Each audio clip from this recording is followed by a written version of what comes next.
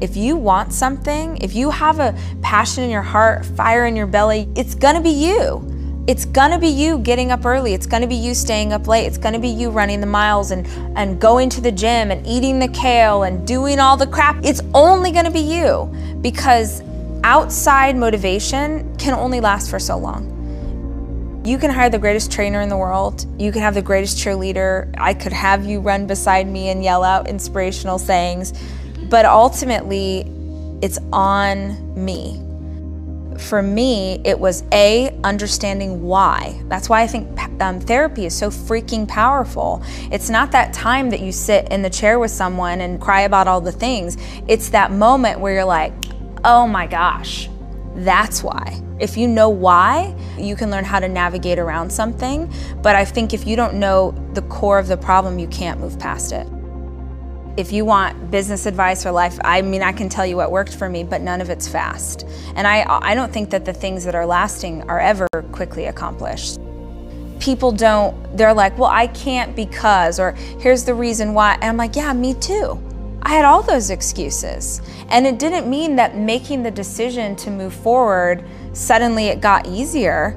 If anything, making the decision to move forward is harder. John Maxwell said this to me the other day. He's like, movement causes friction, always. And so just because you make the decision to move forward doesn't mean now we're doing it. No, now you've got all kinds of other problems. What are the things I'm not sorry for? And as a recovering people pleaser, I struggled for years with wanting to make sure everyone was happy, and the idea that someone, my husband or my in-laws or my parents, might be disappointed in me was crippling. So I've done a lot of work, and there are certainly areas of my life where I still struggle with that, but there are some areas where I'm savage about it. And one of those for me is I do not care what other people think of me for having goals and dreams for myself. You can't give anyone ownership of what is going to happen with you.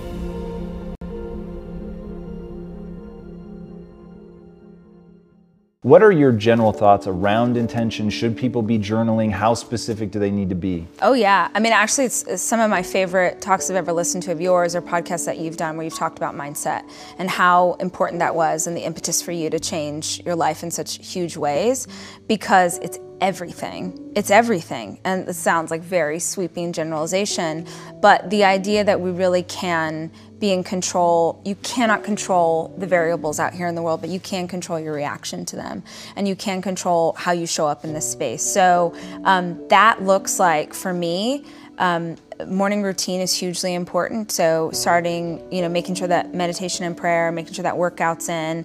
I do Brendan's planner. I do my own journal. So I had this habit for years where, just as part of my to-do list, every day I would write down the dreams that I had for my life, and I would write them down as if they had already happened. I had heard that years ago at a conference. Someone said, it's if you say like, I'm going to make $1 million this year, all your brain hears is going to, and you already have a bunch of other to-dos, so why does this sentence stand out? But if you said, I have $1 million, and you're nowhere near that, it makes your brain sort of wake up and take notice.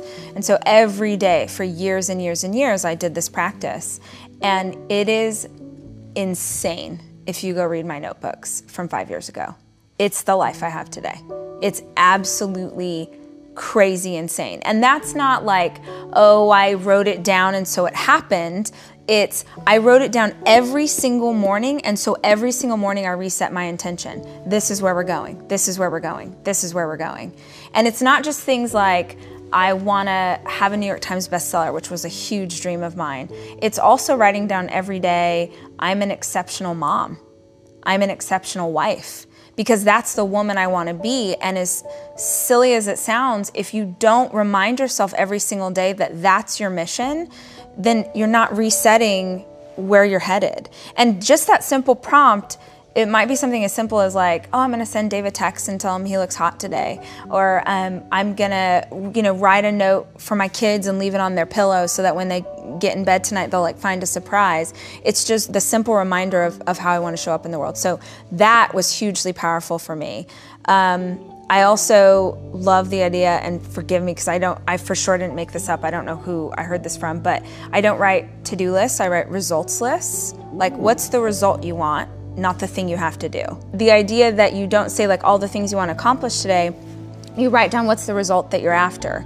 Because, okay, so for instance, years ago when I was an event planner, my to-do list could have been like, send emails to these 10 people, redo their portfolio, blah, blah, blah, blah, blah.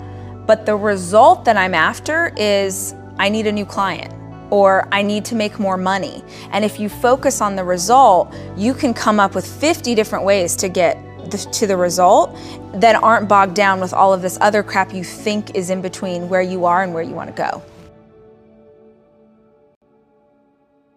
And I just sat in meetings all week with really big companies and people, and they would say, like, what does the future look like for you? Like, what is, and years ago I would be like, oh, I don't know, we'll see what happens. And now I'm like, Oprah.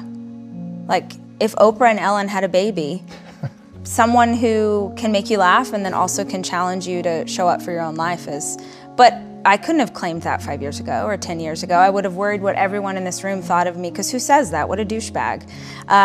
But I might still struggle with, what you think of my hair or my writing style, but I certainly don't care what you think of me for having a dream. And I think that it's one of the things that cripples women most, is they have this desire on their heart, they want to pursue something for themselves, and they're too afraid of what other people will think. They're too afraid of what, like, Marissa from 8th grade is going to think of them for signing up for a half marathon.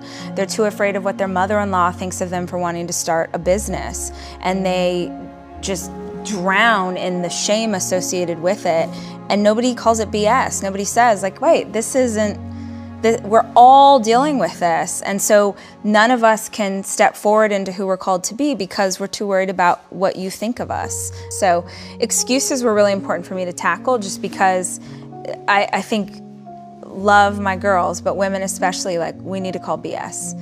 And you need to have someone get in your face and say, like, with all the love in my heart, this is not real. This is something that you've decided to cling to because it justifies why you're still in the same place. That's why I'm an achiever. Like, I had to perform.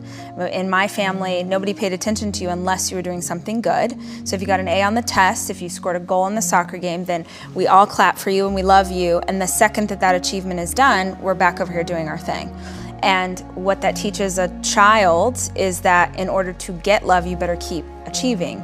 Now, I don't regret that, because, gosh, it's manifested into something really powerful as an adult. But, so he asked that question, who'd you have to be? And then he says, and who else did you have to be? And I had never consciously had this thought, and it fell out of my mouth, small. So my dad was little girl, you don't know what you're talking about, little girl this, little girl.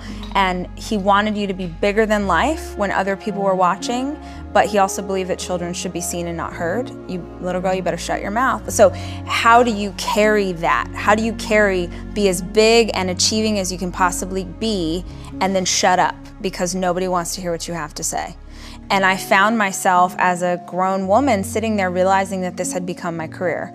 So I had, in the dark, like behind the scenes in a way that it wouldn't bother anybody, I'm building and dreaming and an entrepreneur and super proud of what I'm doing. But if you had asked me, what do? I'd be like, oh, I have this little blog. And it was, at the time, I'm like, by myself, it's over 6 figures. I was really proud of what but I never said that. Family parties, oh, Rachel, she's just a little blogger, she's a little DIY. But I wouldn't claim what I was doing, because I just thought, I've got to be big and I've also got to be small. So understanding why I felt that way, and also making the decision as a people pleaser that I would no longer seek love from others in negative ways.